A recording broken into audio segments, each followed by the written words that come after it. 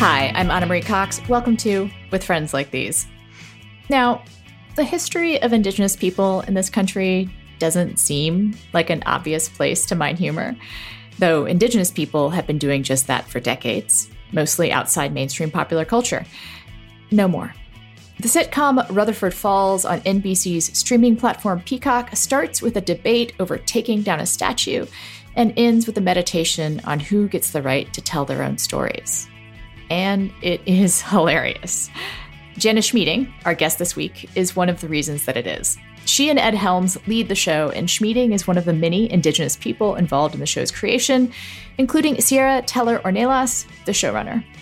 Now, that level of representation would be groundbreaking all on its own, but the show goes even further than that. It's filled with commentary on gender, size, sexual orientation, and the emotional labor of marginalized people. But that doesn't make it serious. Just seriously funny. You don't have to take my word for it either. Schmieding has been called a breakout star, and the show is expected to dominate at the Emmys. And, of course, you can hear for yourself. The only native artifacts, and here are those bangs.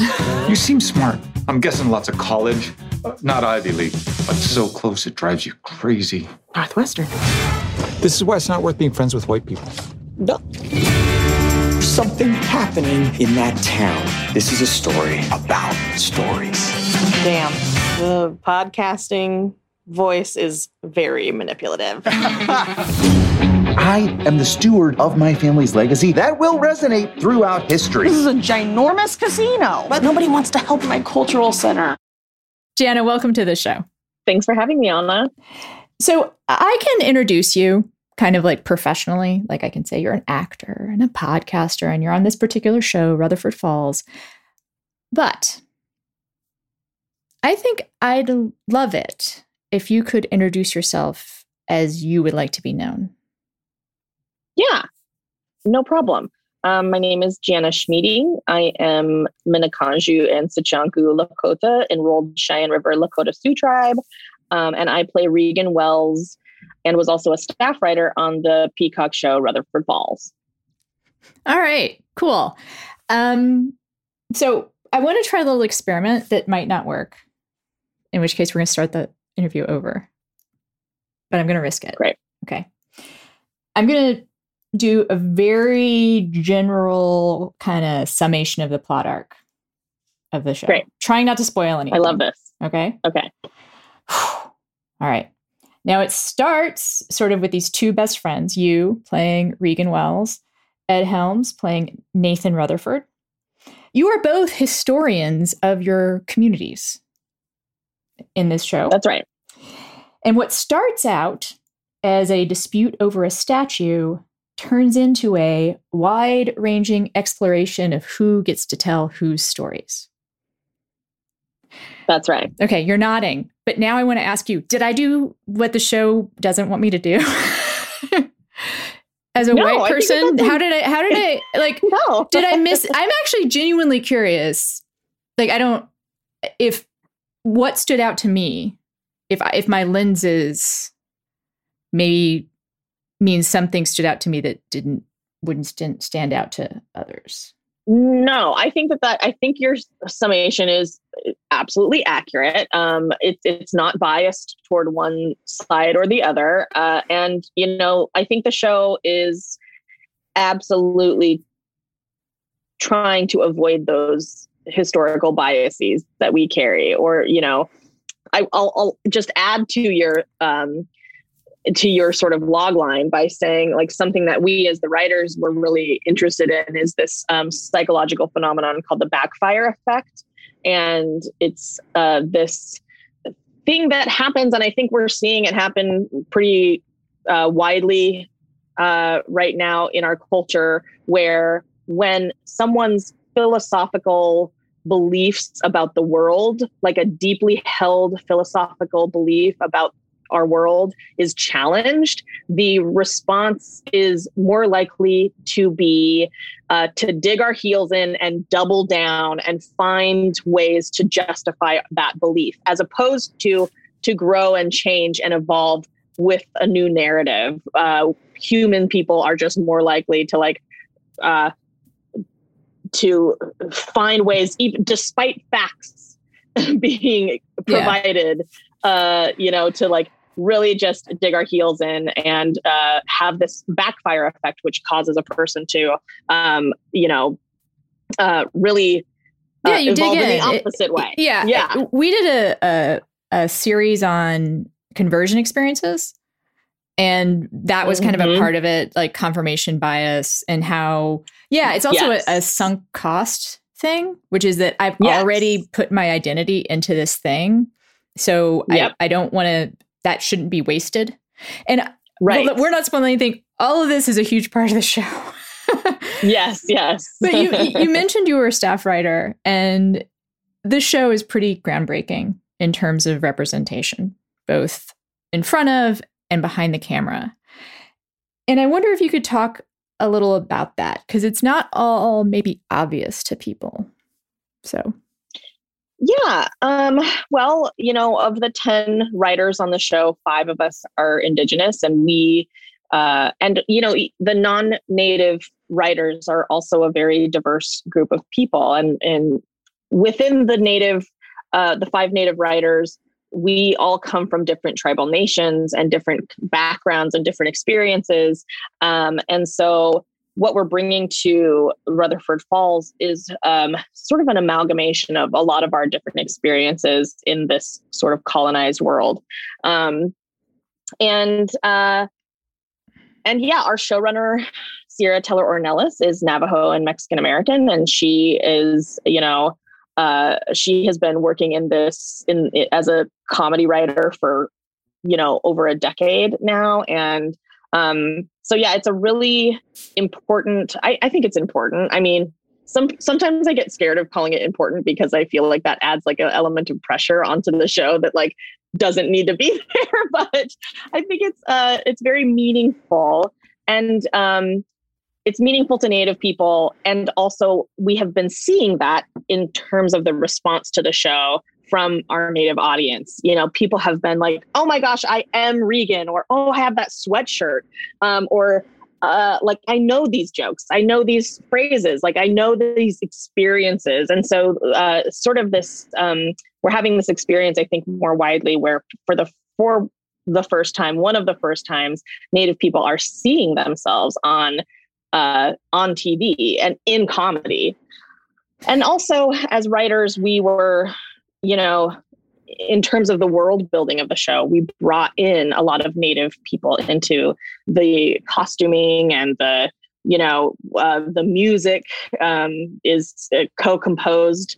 We brought in formerly A Tribe Called Red, but now called Hallucination. And so there's Native people on a lot of different levels of the design process. And we as writers also contributed our thoughts about some of the design and the graphic design and the elements of the show. So, we're really building a world that reflects our own experiences and our own world as Native people.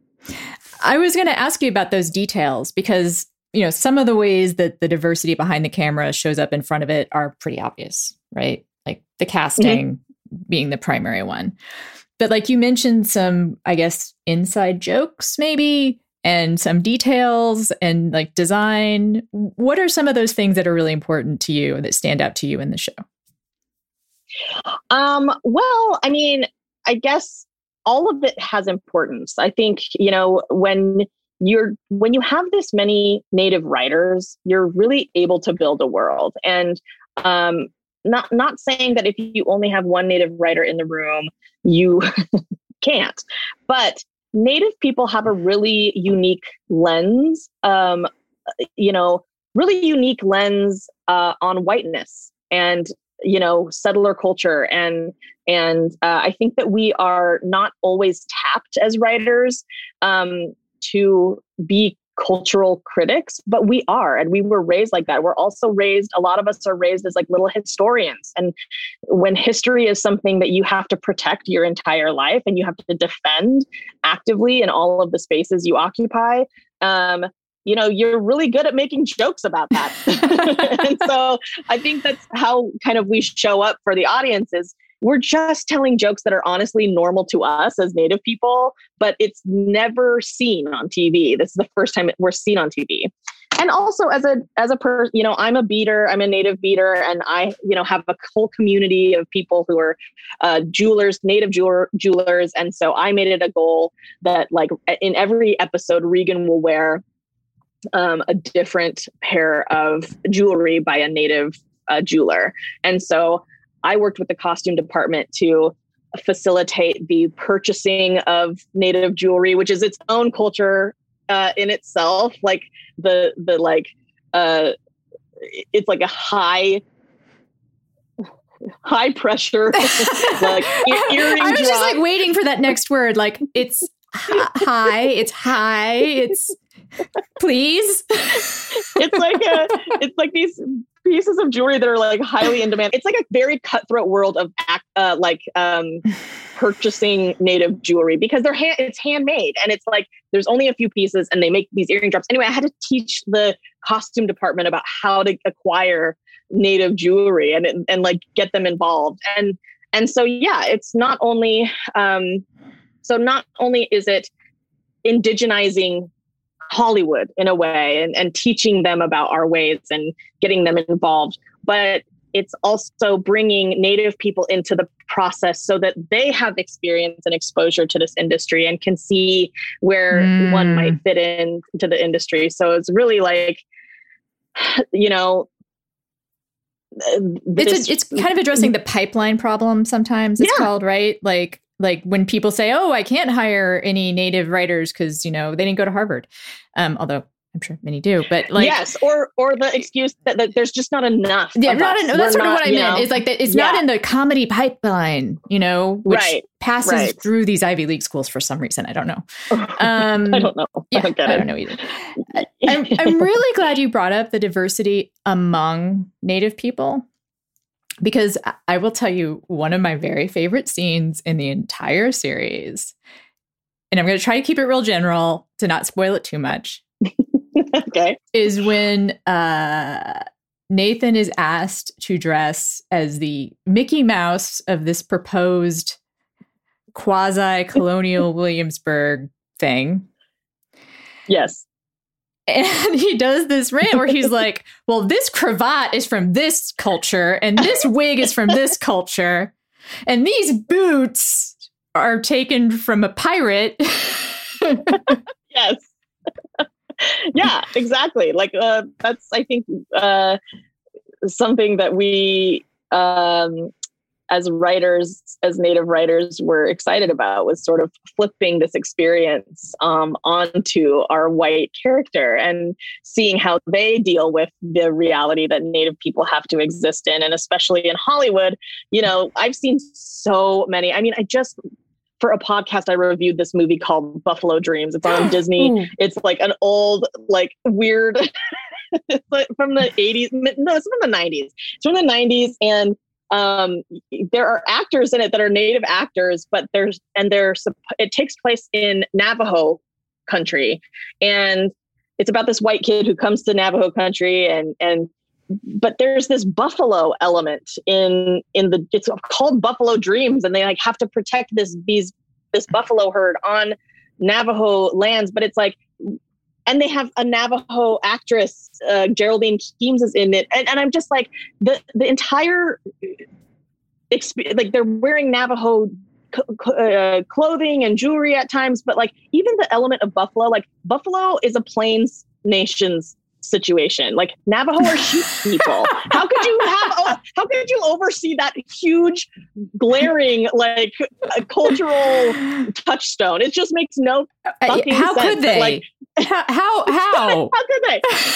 How could they? Like, it's just like these, and to make these actors, like to make a Navajo actress, portray this, it also speaks to the fact that in terms of Hollywood and the many, many misrepresentations that we face, that when you don't have Native writers crafting this story, or Native producers. Having Sierra at the helm was major. It changed she had to advocate on so many different levels and be like, no, we're not doing that. Even on the publicity end, making sure that nobody describes Michael Gray as a stoic character, little things like that, that having to like really shift people's perspective about us and having the power to do so when you don't have those people behind the camera. Right. What you're asking of the actors is that they act as not only performers, but as cultural consultants. Like a lot of this work, this free labor that quite honestly, Native people deal with all the time. Oh, I have like, questions they have to about do that. These. Yeah. Oh, great. Because there are about 1,000 different conversations we could have that stem from this show, because it raises just so many interesting ideas about identity and about storytelling, who's who, identification. But I kind of want to drill down on the relationship between Nathan and Regan, because this show is called With Friends Like These. And I swear, sometimes I feel like Nathan's a little bit friend like this to Regan.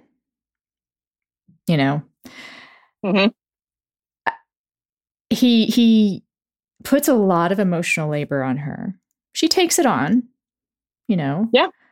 But there's a pretty unequal division. Yes. And he's kind of insensitive sometimes, right? Yeah. And so I guess I would say a lot of the times, especially the entire first half of the season. I was just trying to be like, they are friends. Because one thing I want to put up front is that the friendship is believable in the sense that you are both very warm to each other. There's a good chemistry between you. Watching the show, I never doubt that the friendship is real. Yes. But I wonder why. Which, to be fair, other people ask that of Regan. I think that, this is a question that's coming up a lot in the show. And, a lot of questions, especially from white people, have been, why would she be friends with this guy? This makes no sense. And my response is always like, that makes perfect sense to me. I've had Nathan Rutherfords my entire life. I've had men who have leaned on me and asked me to decenter myself for their thing a million times. I think as Native people, particularly Native women, this is a really common experience for us. And it has to do with this historical decentering of our narratives and of our value. In all ways of our life, our ways have been devalued by settler culture. So we have entire cosmologies and religious beliefs that were illegal until the 1970s. We have ways of being in this land that have been completely erased. And also more interpersonally, we see what happens when she starts to center herself. Mm-hmm. We see the effect of that, which is their friendship implodes. It doesn't fare well under those conditions. And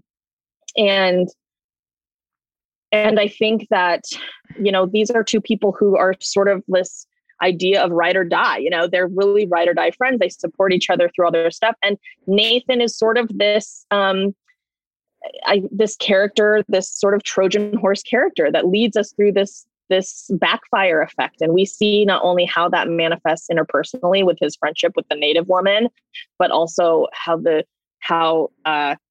it sort of reflects the systemic decentering of a white narrative and a recentering of a Native history in this town and the ripple effects that we see amongst everyone. So of course I think it's really like rad, in my opinion, that Ed decided to take this on, like to take this character on and to be like, sort of take the fall as Nathan. You've got to ground it in a really likable character, right? Exactly. Like you have to make him he's a well-meaning white person, which is, by the way, the main audience for this show. Being a well-meaning white person myself, and you totally called me. Yeah. As the white person, I'm like, wait, what? Although, yes, something that's come up on the show before is the fact that a lot of people of color, like that's your friend, you know? Yeah. It's just, I think that's also a reality that we understand to be true. And, you know, there was another, I think it's interesting, you know, non-native and native people have had that feedback about their friendship a lot, you know, like I would never be friends with this guy or whatever. And that's fair. Like it's also a comedy show, you know, you have to, in order to like make it comedy, you have to heighten things. You have to make them more in your face, more grandiose than they probably actually are in reality. But listen, in the last year or two, I've had several friend breakups with white people. Interesting. And it's a reality. Like, it's just something that I think we as people of color, as non-white people are going to have to deal with in our lives as Native people become more centered in our culture.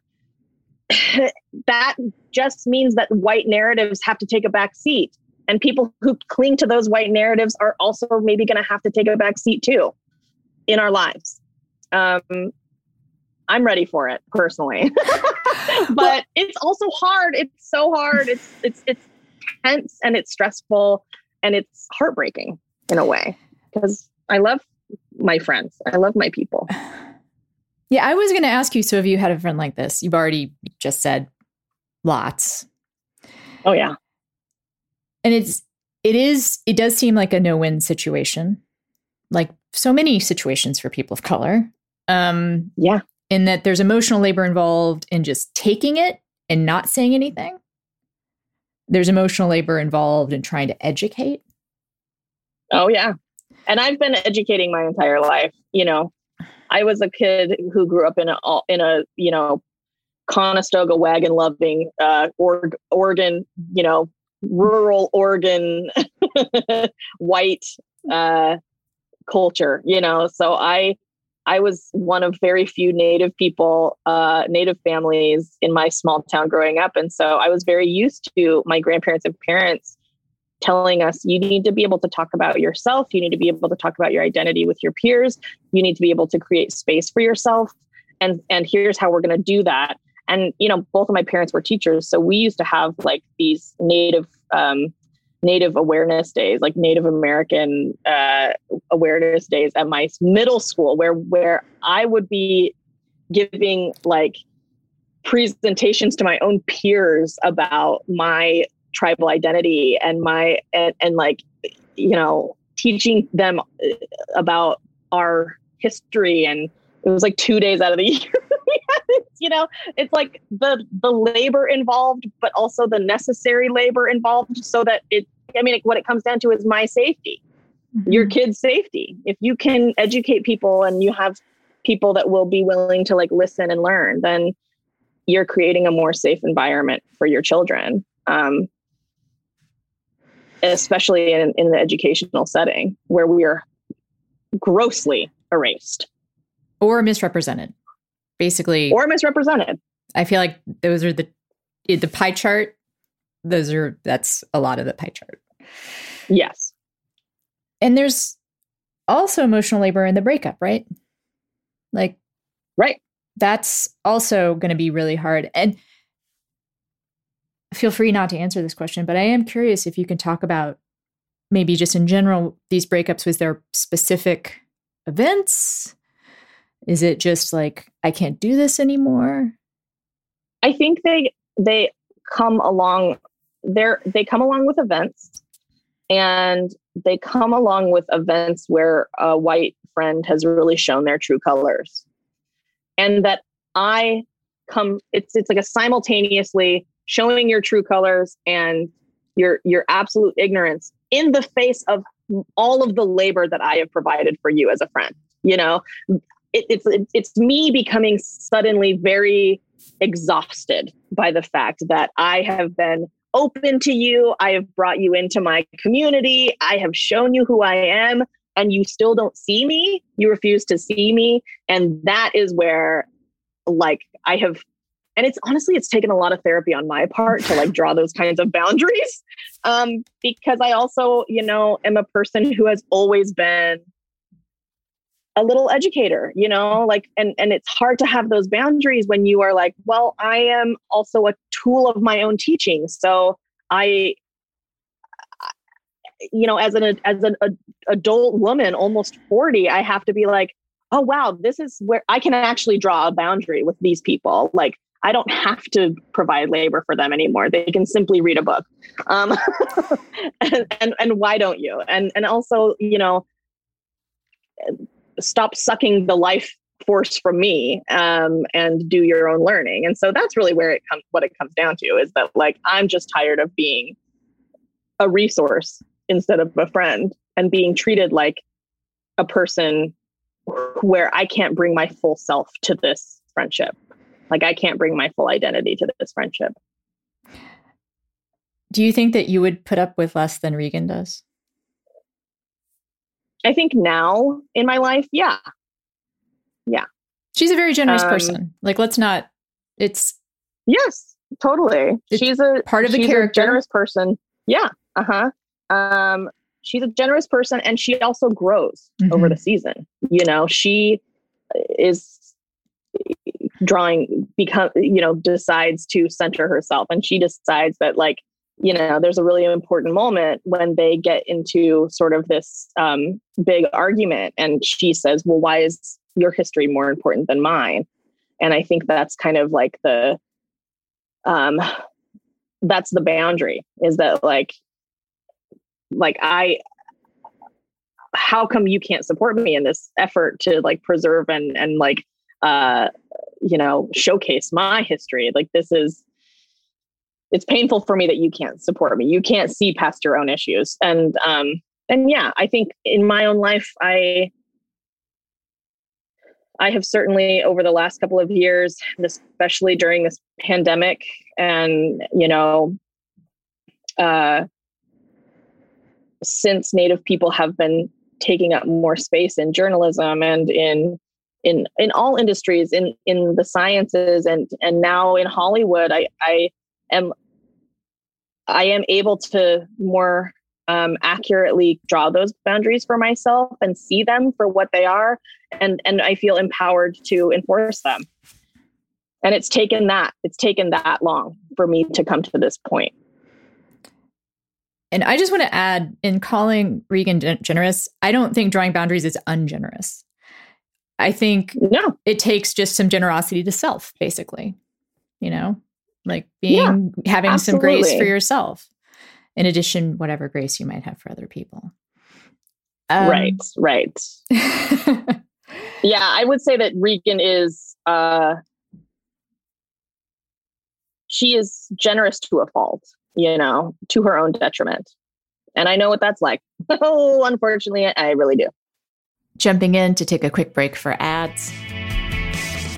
With Friends Like These is brought to you by Public Goods, the one-stop shop for sustainable, high-quality, everyday essentials made from clean ingredients at an affordable price.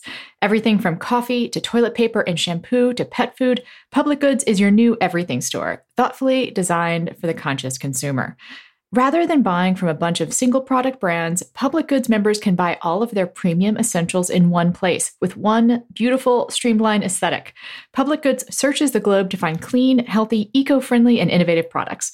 Now, let's take a look at what eco-friendly products you can find from Public Goods.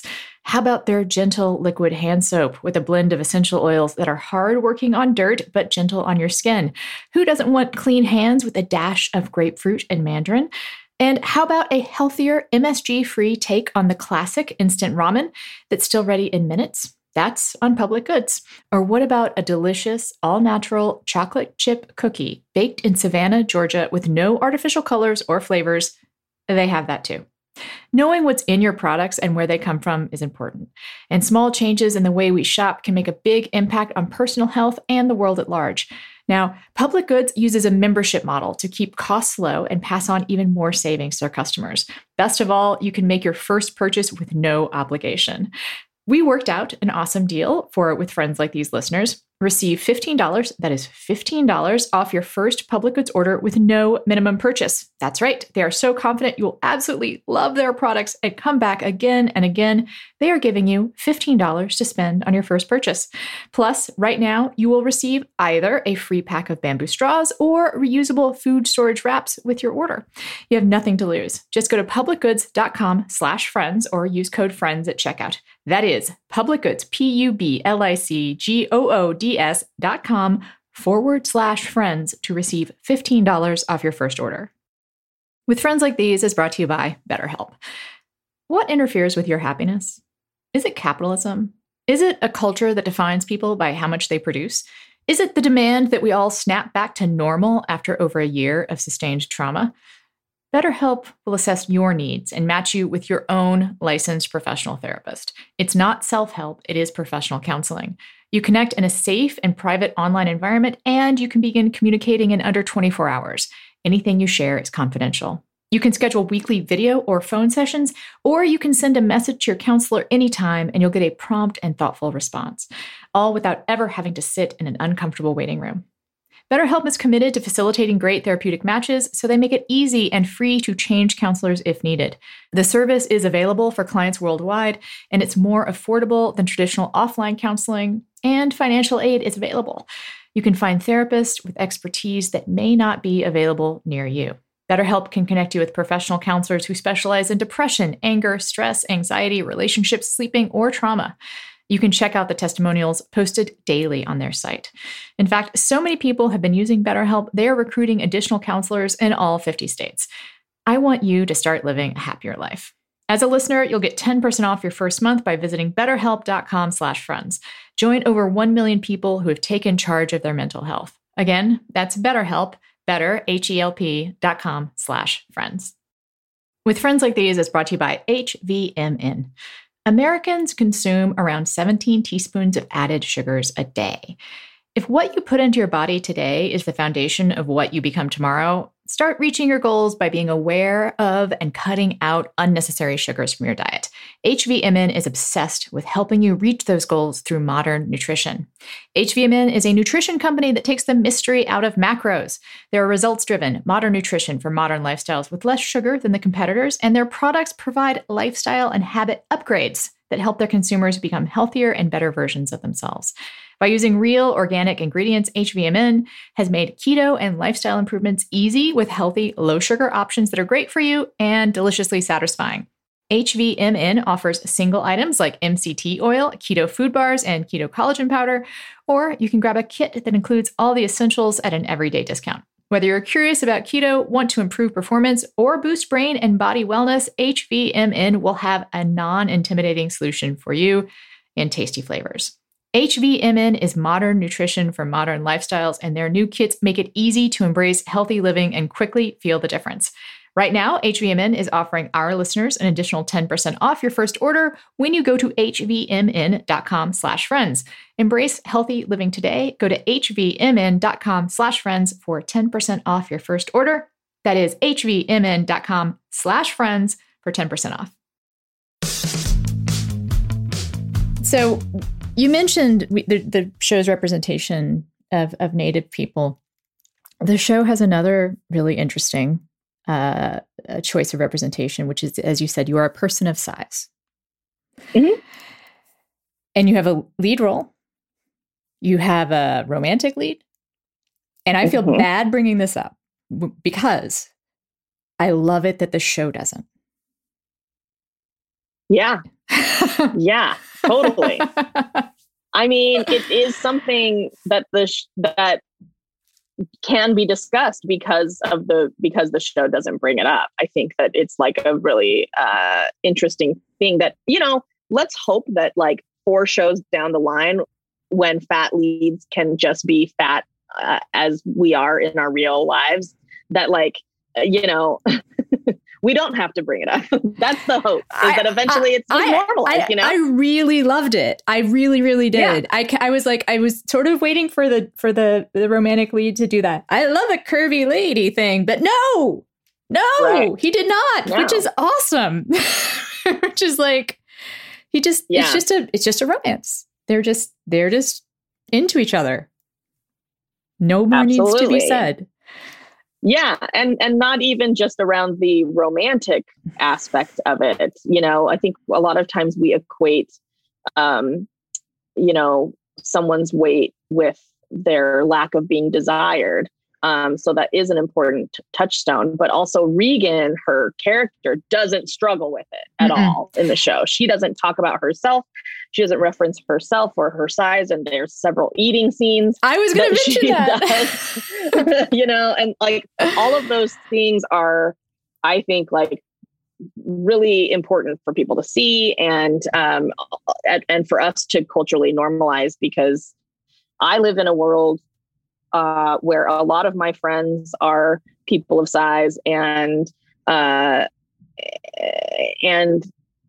I watch all the TV, and, I think we are finally getting, and I have a podcast, that talks about weight stigma and food culture and all of the different intersections that come with being a fat person, and oppressions that come with being a fat person. And so, yeah, I think it was a decision that I was really weirdly insecure about in the beginning, because I didn't realize playing Regan that I had internalized all of these messages that I've seen in media about, fat women.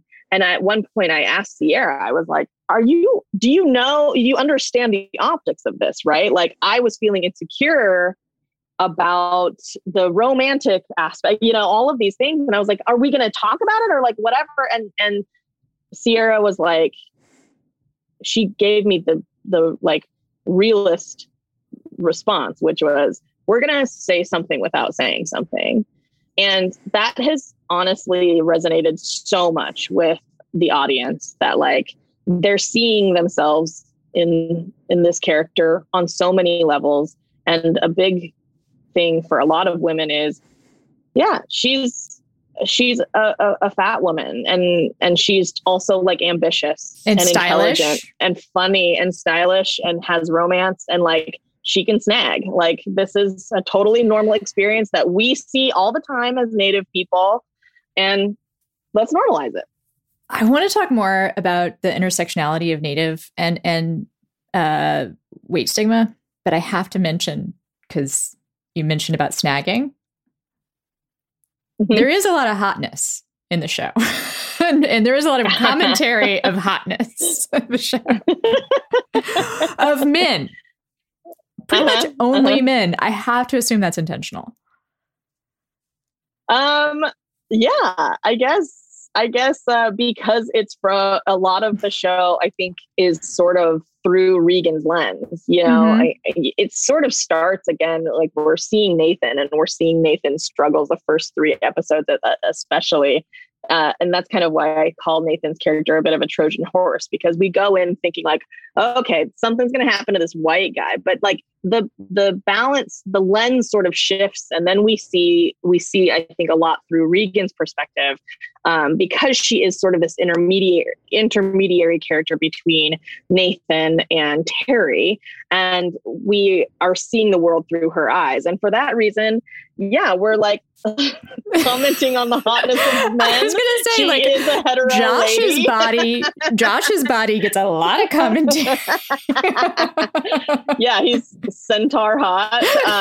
Shoulders. Everybody's talking about his shoulders and his tattoos, which of course I love. But and he is very cute. Like yeah. I mean, good job. Yeah. Way to go, Regan. I love Terry. I guess maybe I just am not at the certain age. I'm still like NPR Williamsburg, like oriented, which is weird because I'm almost 50, but maybe that explains it. Yeah. Well, I think there's like 2 things happening with Terry. First of all, Native women like have been watching Michael Gray Eyes throughout his entire career. So like, we know a Michael Gray Eyes, and we loved him, forever. He's such an attractive. He is. Native man. I mean, swear to God, he is hot. I'm not like. Yeah. No, but I will say that also, in terms of like the online rhetoric, there's something really weird that happens with white women, like white middle-aged women and Michael Grey Eyes. Like, I don't know if this is appropriate for this podcast, so we might. Oh, I can't wait to hear what you say next. Go for it. But like there is some sort of like weirdly fantastical, like fantasizing that happens about Michael Grey Eyes. I mean, there was a woman who was like, just you could tell she was like a woman, a white woman in her 50s who was like, Michael Grey Eyes, I would fall to my knee. Just like this. Oh no! Like, okay, you don't have to say about Michael. Is like. And does it go on from there? You don't have to say what it does, but does it go on? No, from there? It does, okay. It doesn't say. Okay. It doesn't explicitly say, but it's like I would fall down. I would fall to my knees. For like Terry Tarbell. It just like it reeks of like savage Indian man, busty white woman cover of a romance novel like that you would find in a grocery store. Like that's the kind of vibes I get from like people online about Michael Grey Eyes. And I think that we like we're really trying as hard as we can to make sure that like the characters, every character, the response to stereotype is to give them a character, is to give them an inner life. And we did that for the native characters, and we even did it for Josh. You know, Josh, he comes on the scene and it's like, oh, he's such a hottie, and everybody thinks he's so cute, and we think that maybe that's going to be his like primary function, is just to be the eye candy in the show. But he actually ends up having a pretty meaningful relationship with Regan, and he helps her build out her cultural center. He's like a caring, loving person, and in the end, he has a shift too. He has a little bit of a choice to make about how he wants to tell his stories. And so he's a little more complicated than just the hottie. And again, not to give anything away, but his journey is also a little bit about who gets to tell whose stories, but not necessarily in a context involving Native people, right? Absolutely. Well, it does involve, but anyway, I can't give away too much, but yes, who gets to tell whose stories? And I just want to say about Michael Grey Eyes, I read a review of the show that says this, so I can't claim it as my personal insight, but I thought it was great, which is that he acts as though he's in a drama, like he plays it so straight, and it's awesome. Like it just makes his everything funnier, you know? Yeah. Like, because he's just so deep in that character, playing it so straight. I want to compare him to Michael Scott, but only because I one time like heard Steve Carell say that Michael Scott doesn't know he's in a comedy. Like, but Steve Carell is a comedic actor, so it's hard for him to be. You know who I would compare him to is I can't remember his name right now, but he is a classically trained black actor who plays the police chief on Brooklyn Nine-Nine. Oh. Very serious. Again, you could describe him as stoic, but that's an intentional choice because it's like so funny to pair those straight men up with like goofier counterparts. It makes their jokes hit just as hard. All right, now a very serious question. Could you help me out with the word Indian, please? Sure. I didn't mean that to be that serious. Actually, it was supposed to be funny because, like, there's a scene. Okay. There's a scene in the show where the board of the casino really shake up the company that their adversarial company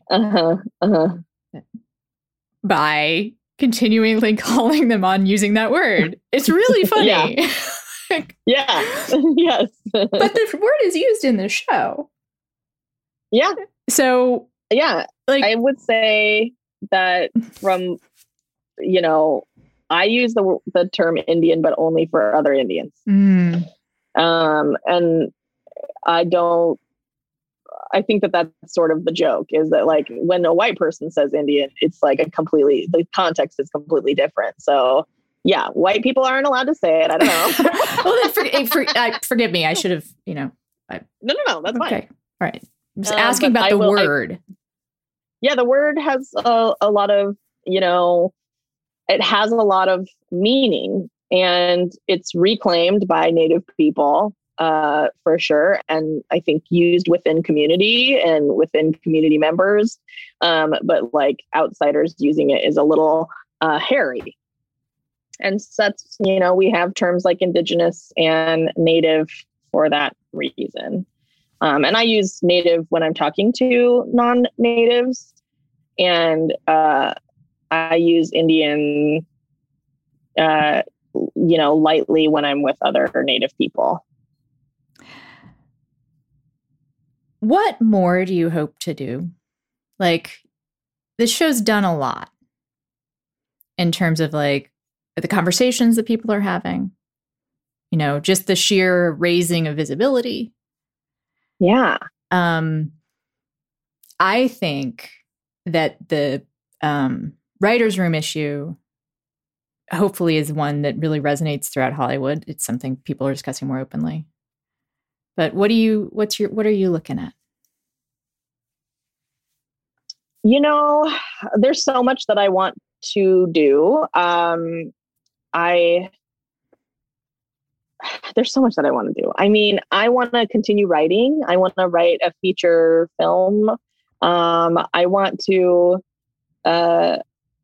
write historical drama. I recently watched the Underground Railroad and have been reading a lot of articles and listening to interviews with Barry Jenkins. And, I sort of asked this question on Twitter, like, why haven't Native people had our historical drama, like our series yet?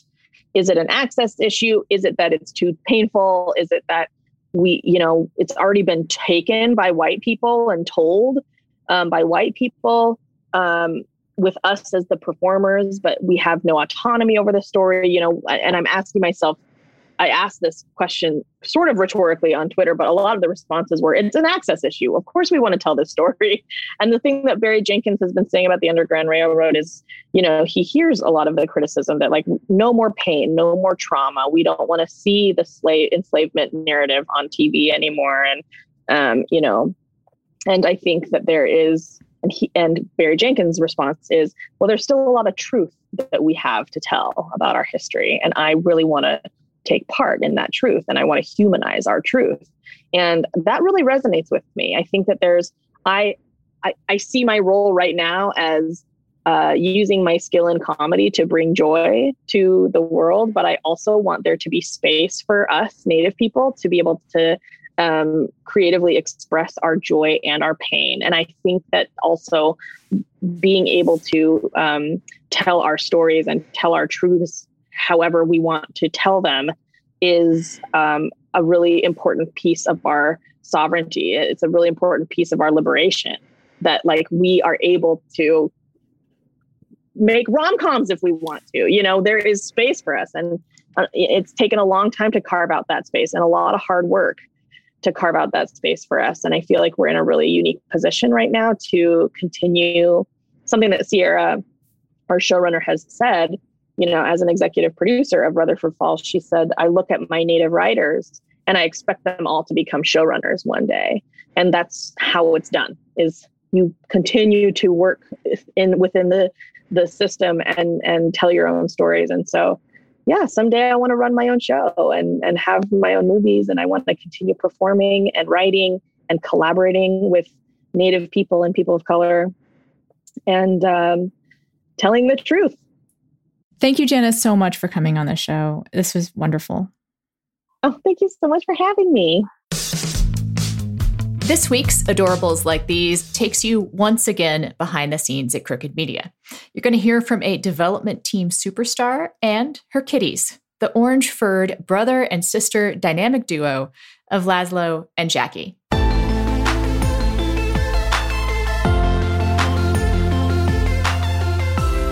Allison, who are you? My name is Allison Falzetta. I am the manager of development here at Crooked Media. And how long have you had your adorable companions, and where did you get them?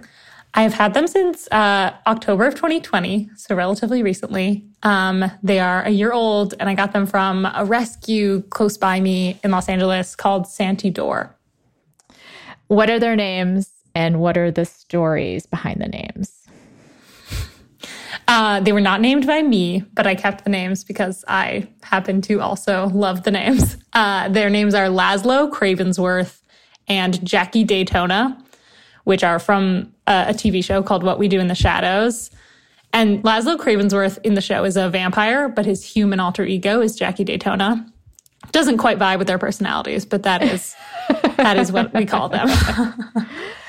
So we do believe that all animals are emotional support animals. How have your adorables supported you?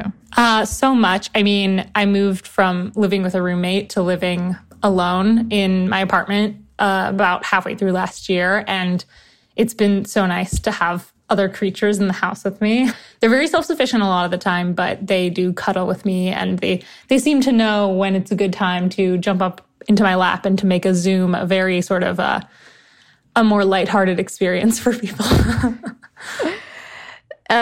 What's the most you've gone out of your way for your adorables, or the biggest way you spoil them? They get spoiled not too much because I'm afraid of going too far and then having to come back and then they'll be like, why does mother hate us? But I would say that when literally the first week I got them, I thought I was being paranoid and crazy, but they were acting weird. And I was like, I've known them for one day, but I just feel like they're weird. And I took them to an emergency vet because I didn't even have a vet yet. And spent a lot of money and ran around and spent 2 days out of work. Turns out they did have fevers and problems. So that made me feel better. And everyone was like, how did you know after a day and a half of owning them? And I was like, I don't know. They're cats. They were hiding under the bed. It seemed weird. That's probably the biggest way I've gone out of my way because I truly was a week into cat ownership and crying in my car outside of an animal hospital. What cause would your adorables support? If they have different personalities and would support different causes, we could know that too. That's such a funny, kind of hard question. I will say that everyone, I have a joke with my friends that my cats are straight white men. There's that. They're orange cats. Orange cats are almost always boys. They're they have himbo energy, we like to say. I think Laszlo's he's kind of a jock. He's not too bright. Love him to death. Jackie is a science nerd, weirdo, shut in his room doing AI. That being said, what causes would they support? I feel like Laszlo's actually quite empathetic. He probably would actually be animal rights activist. I could see that for him. Potentially vegetarian, living his best life. I think Jackie would be into something really weird and heady and intellectual that doesn't quite make sense to all of us. So he'd be we all have to go to Mars. And he'd be very obsessed with manning a Mars mission or something. I love that. Last question. Can you do the voices of your adorables? I could try. I have a horrible voice I speak to them in. I don't really usually I do speak as them sometimes. And it's mostly two things. Oh my God. Speaking of, Jackie is, he's in the sink. I just heard him. But anyway, they could say what cause they're supporting. You need something for them to say. The only thing I usually have them say is things like, Mother, we love treats. That kind of thing. And then I usually sometimes I have Jackie speak in French because I call him Frère Jacques, I'm he's brother Jackie. And they would be like, Mother, we are not French. That's it. Well, that's it. That's the interview.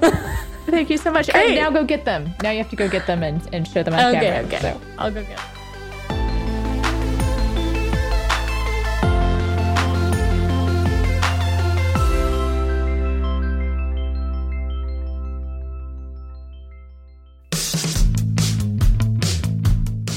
And that is it for the show. Thanks to Janice Schmieding and Allison Falsetta for their time. Janice's show, Rutherford Falls, is streaming on Peacock right now. This show is a production of Crooked Media. We are produced by Allison Herrera with assistance from Jordan Waller. Izzy Margulies books our guests. This episode was engineered by Louis Lino. Now, Whitney Pastrick's dog, Wally, was named after the Stonewall Uprising. And I know that Wally, and the rest of us, are wishing each and every one of you a happy Pride. Protect trans kids, meet people where they are at, and, above all, take care of yourselves.